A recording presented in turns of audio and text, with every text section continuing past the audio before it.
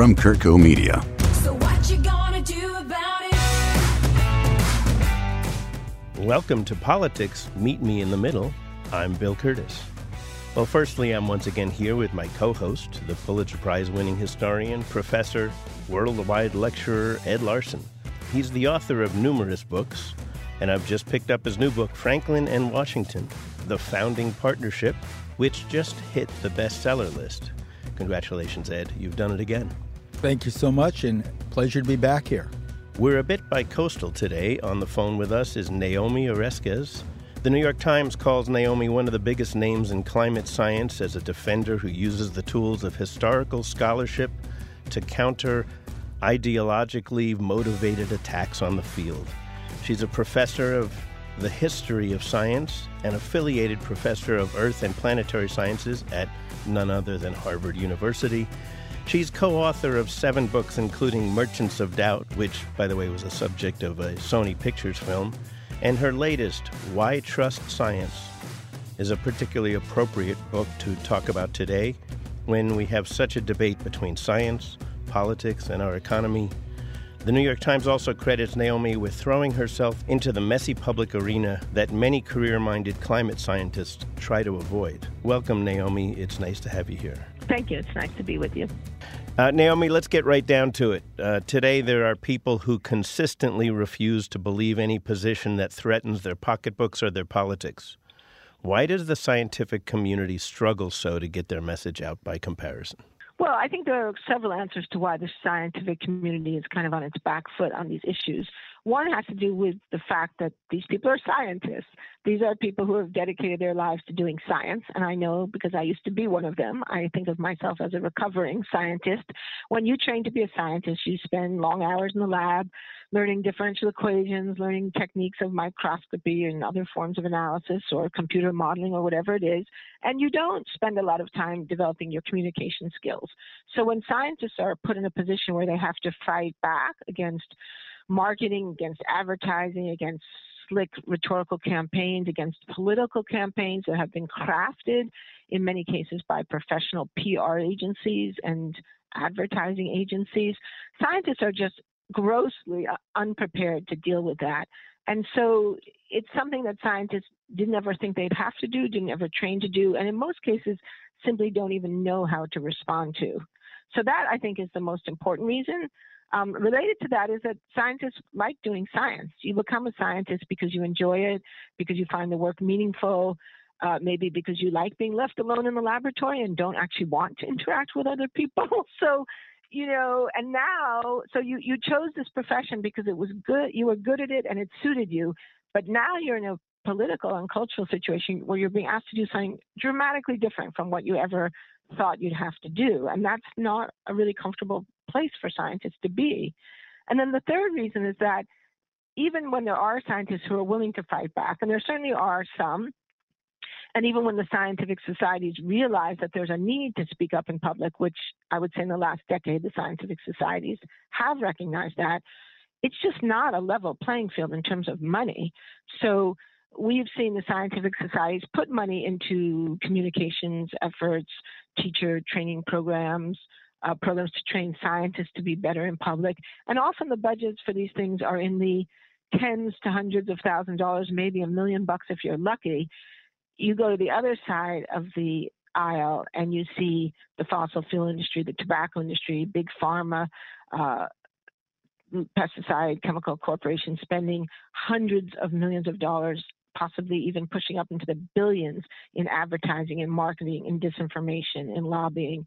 And so it is just such an unlevel playing field that even if scientists were willing to really step up to the plate, and even if they were sort of temperamentally suited to do so, they would just be at this giant financial and strategic disadvantage.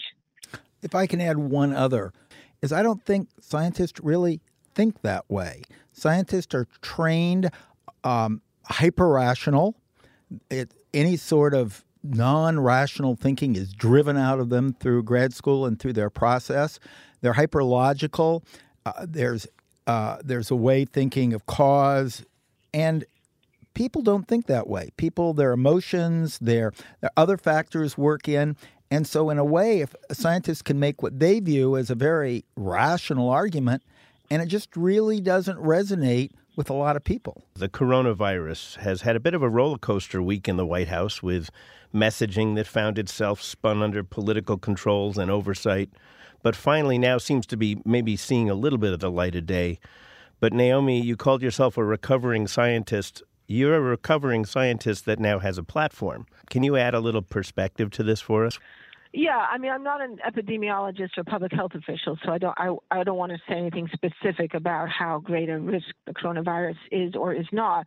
But I think that this is an example where we begin to see why it's so important for us to have a robust scientific infrastructure and why it's so important for scientists, public health officials, to be able to speak objectively about what we know and we don't know, because these are issues that do instill fear. They are issues in which gossip can spread very quickly, in which misinformation can spread very quickly. And it's really, really important for us to have credible scientific authorities to speak on these issues. But that's not what we've seen happen in the general milieu we're in now, where almost, I think it's fair to say, everything that comes out of the White House is politicized.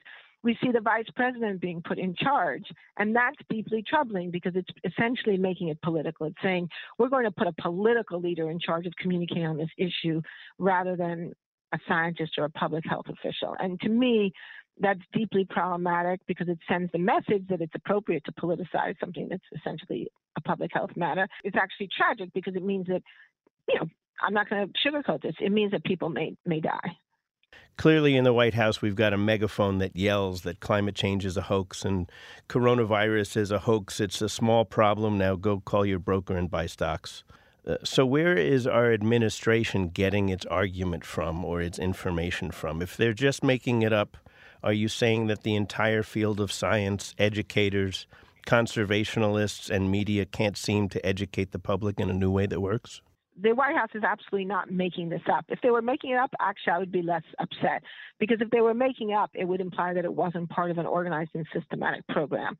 But we know from our work, this was the whole subject of the book Merchants of Doubt, which I wrote with Eric Conway and was published 10 years ago in 2010. We have a second edition that has just come out this month. What we documented in that book was that disinformation about climate change and a whole set of environmental and public health issues was deliberate and orchestrated. That this pattern had been created originally not by the fossil fuel industry, but by the tobacco industry, who had decided back in the 1950s that the way they would deal with the scientific evidence of the harms of their product was to try to cast doubt on the science and to try to undermine the credibility of the scientists. And they worked with PR agencies, they worked with advertising agencies, they hired shills, experts for hire, and they really created a whole edifice, a whole network, a whole infrastructure of disinformation.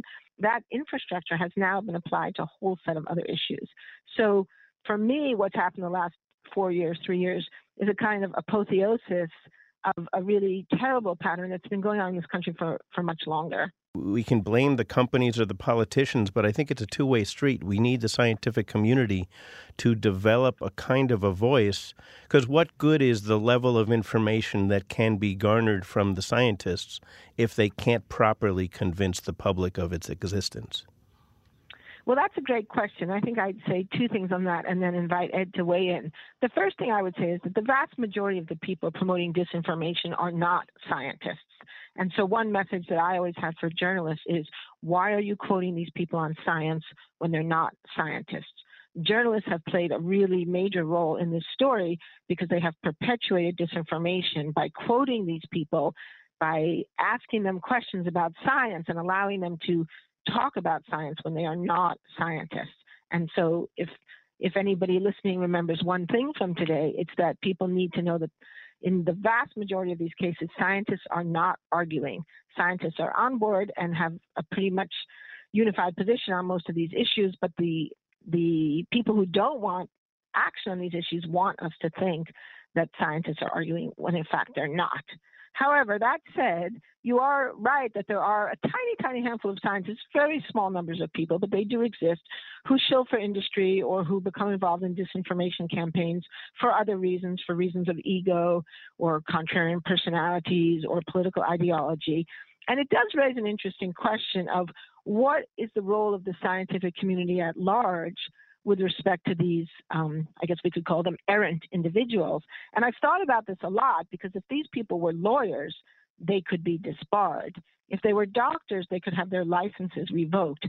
But we don't actually have a mechanism like that in science. So I'm going to throw this to Ed, who's both a historian of science and a lawyer, to ask him if he's thought about this and what he thinks the scientific community could or should do in this case.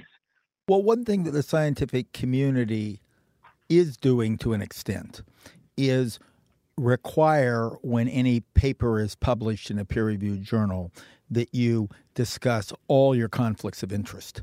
Peer-reviewed journals. Oh, good point. That's a huge part of what makes science actually something that you can believe.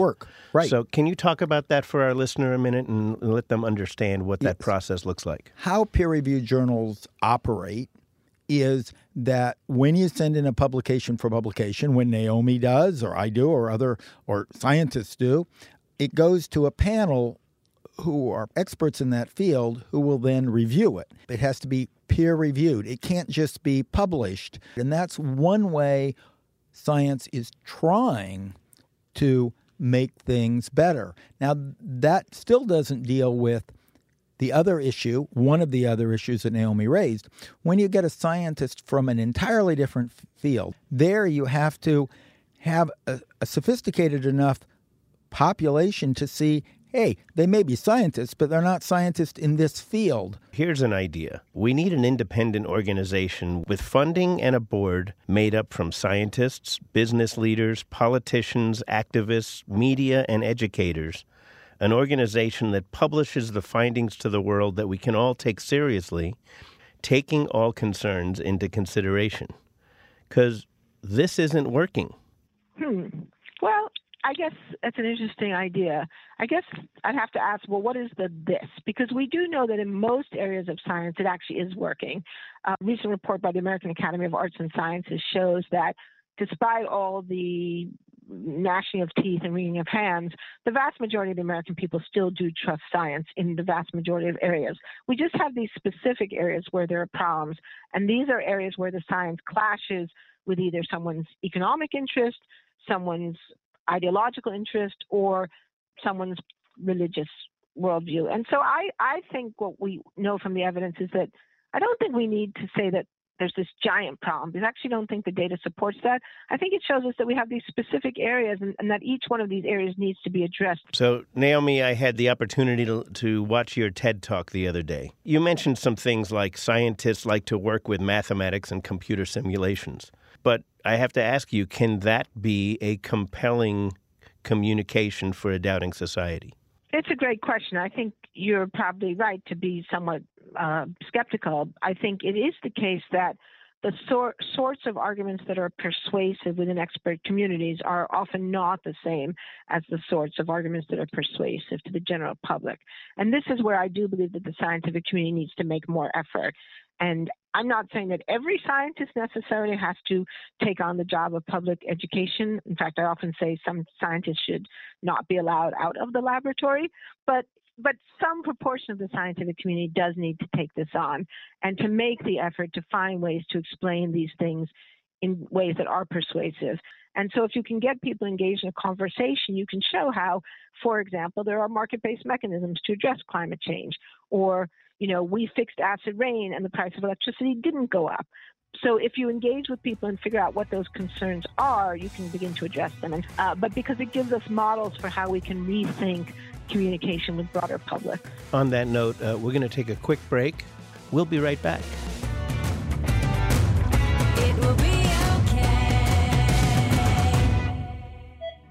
On Medicine, We're Still Practicing. Join Dr. Stephen Tabak and Bill Curtis for real conversations with the medical professionals who have their finger on the pulse of healthcare in the modern world.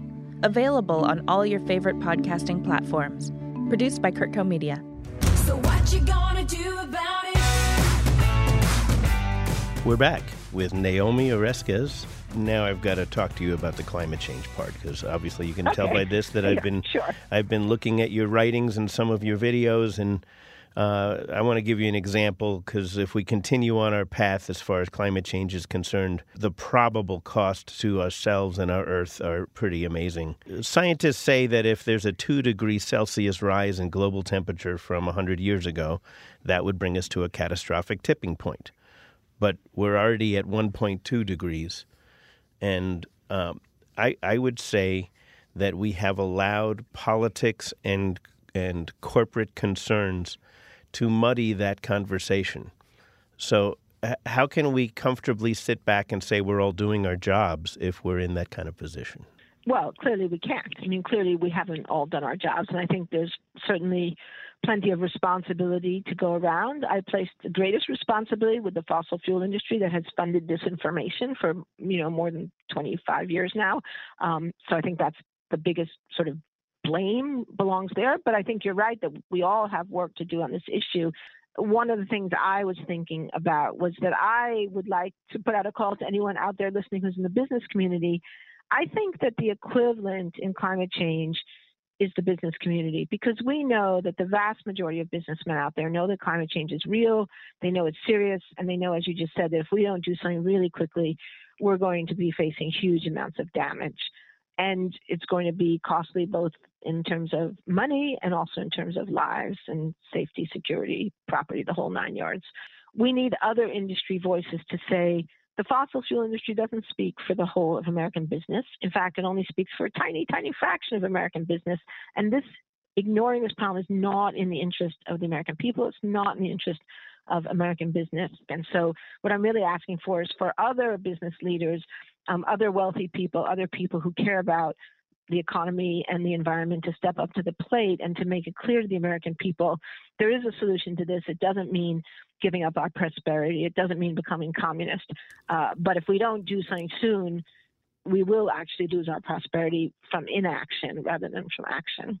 The idea of this organization that I'm pushing you for, that actually has the megaphone, is a trusted organization, has a clear understanding of all parties and all angles of a question.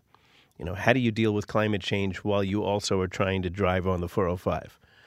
How do you deal with the next 50 years of transportation as you're trying to get rid of our carbon footprint? There are a lot of things that I think require communication skills, and right now the politicians are guilty of denial for the sake of getting elected, and the scientists are guilty for having really poor communication skills. And so they need to marry with someone who has good communication skills so that their message can come across. Now, in theory, what you're talking about was the concept, and Naomi can expand on this, the concept originally in, I believe, 1863 behind the National Academy of Sciences.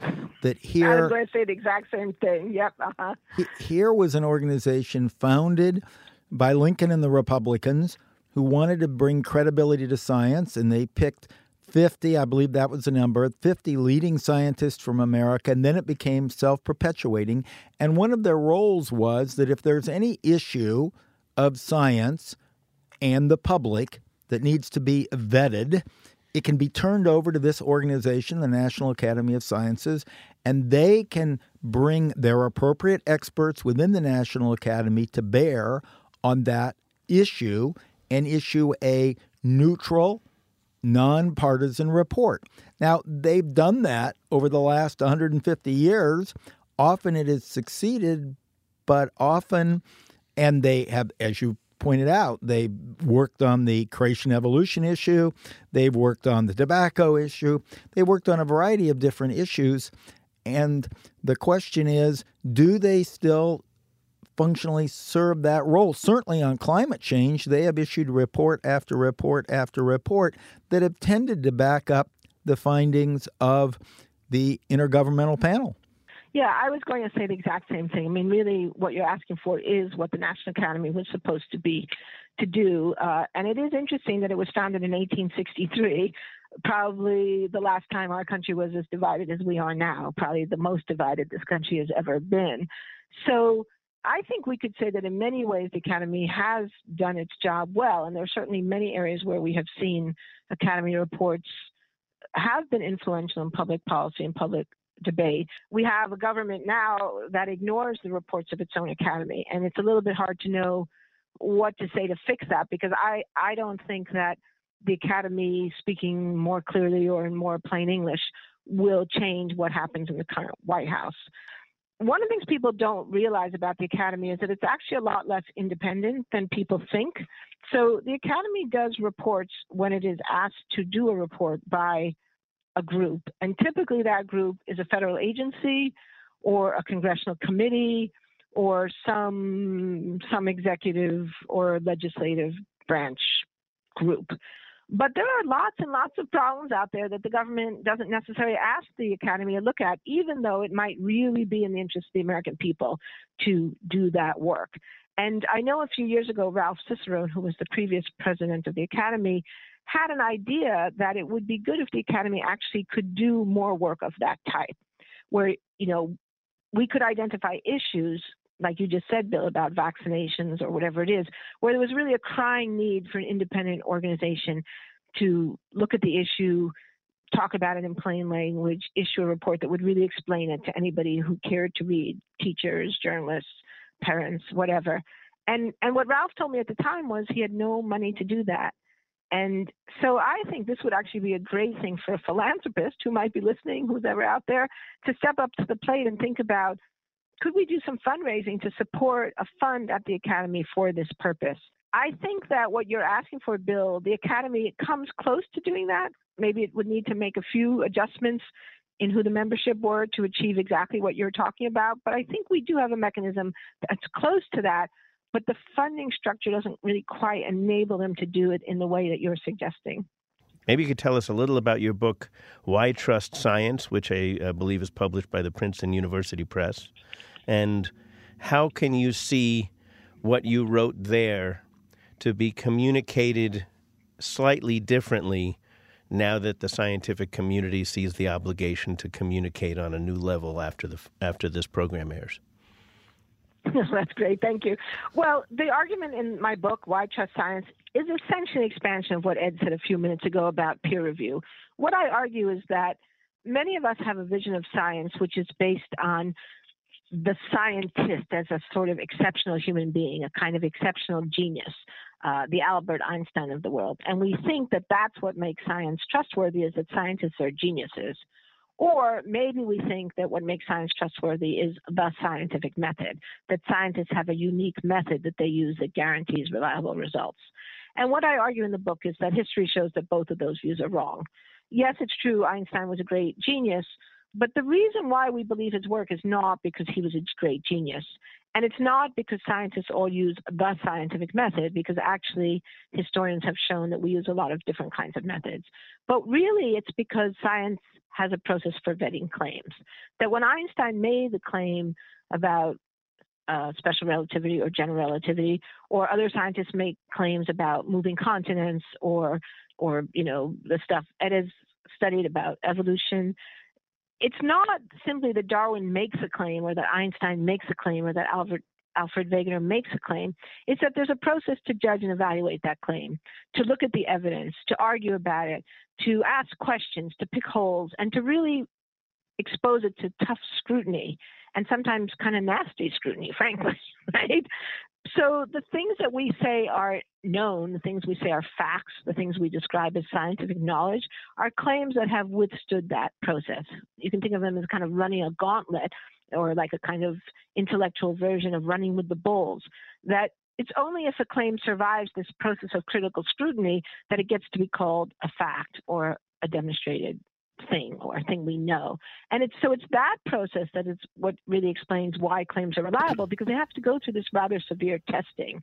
And so I think that if people had a better understanding of that, then they would also be less subject to disinformation. Because what we see when we think about that image of science is we realize it's not just about what one person thinks. It's about what a community of scholars, of experts have concluded after some extensive period of time. And so if you understand science that way, then if some shill for industry gets up and says, well, I don't agree, well, then you say, okay, good for you. So what? I mean, take the example of Freeman Dyson, who just died this week. Freeman Dyson was a great scientist in many ways, but he was completely wrong about climate change. And a lot of people got all stressed about that. And I used to get people who would say to me, well, what about Freeman Dyson? And I would say, well, what about Freeman Dyson? But no, that's not the New York Times did. I mean, they gave him huge amounts of press because they buy into this idea of the scientist as genius. He's seen as a genius, and therefore what he thinks is seen to be extremely important and necessary to report. And I want to say, no, it's actually not necessary to report at all. What's necessary to report are the conclusions of the Intergovernmental Panel on Climate Change, the work of the National Academy of Sciences, the work that I reviewed when I did the first analysis of the scientific consensus on climate change back in 2004. These are the things that are relevant because this is where the weight of scientific evidence lies. These are the conclusions of the thousands of experts who have worked on this issue for the last half century. And Naomi, what you're talking about is one of the things that helps undermine the credibility of science. Because You're giving an example of a scientist who went beyond his expertise or went in a different area. In the creation-evolution debate, we have somebody like Richard Dawkins, who goes way beyond what you could say and comes up with an argument that somehow evolution proves atheism. And that fundamentally undermines science. And so I always joke that if Richard Dawkins didn't exist, the creationists would have to invent him because he serves their purposes. One of my favorite scientists of my early lifetime was Linus Pauling, but he went off on this vitamin C stuff. And so by that process, a Richard Dawkins or a Linus Pauling undermines science because they're letting their ideology, they're letting their alternative viewpoints carry them way beyond what science can say. So I think in a way, scientists have to learn to stand up to their own heroes when they're going beyond what science tells them and are doing polemics. Well, yeah, I agree with that completely. And I think, again, this is an example where the scientific community could do more. So most scientists are very, very reluctant to criticize a fellow scientist, especially a famous one like Dawkins. But I think it would be actually very helpful if, as you suggested, the scientific community would say, well, look, Richard Dawkins is entitled to his opinion, but it's simply not the case that believing in evolution proves the validity of atheism. I mean, that's just a ridiculous claim, goes way beyond anything that science can prove. I mean, this is a case for an argument for why scientists need to study at least a little bit of history or philosophy or something, because sometimes the scientific community actually makes it worse. So Dawkins is a big public figure. He sells books that are bestsellers. And some years ago, my home institution gave him a prize for public communication in science. And I wanted to say, what are you guys doing? I mean, this is terrible. Dawkins has so set back the cause of understanding evolutionary theory. This man should not be a role model for us. This man should be a negative role model. But obviously, whoever was on this committee, they didn't understand that. They just thought it was great because he sold lots of books about science.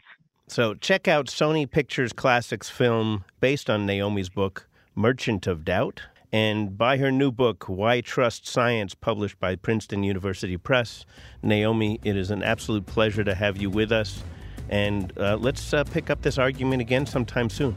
Sounds good. It's been a pleasure to be with you both today. And Ed, as always, thank you for talking some sense into us. Thank you for having me on, and I learned from talking to both of you. Likewise. Thank you so much. This is Politics. Meet me in the middle. I'm Bill Curtis. Thanks for joining us. We'll see you again next week. If you like what you hear, please tell your friends and let us know how we're doing by leaving a comment. It really helps if you give us a 5-star rating, and we really appreciate it. You can also subscribe to the show on Apple Podcasts, Stitcher, or wherever you listen to your favorite podcast. This episode was produced and edited by Mike Thomas, audio engineering by Michael Kennedy, and the theme music was composed and performed by Celeste and Eric Dick. Thanks for listening. It will be okay.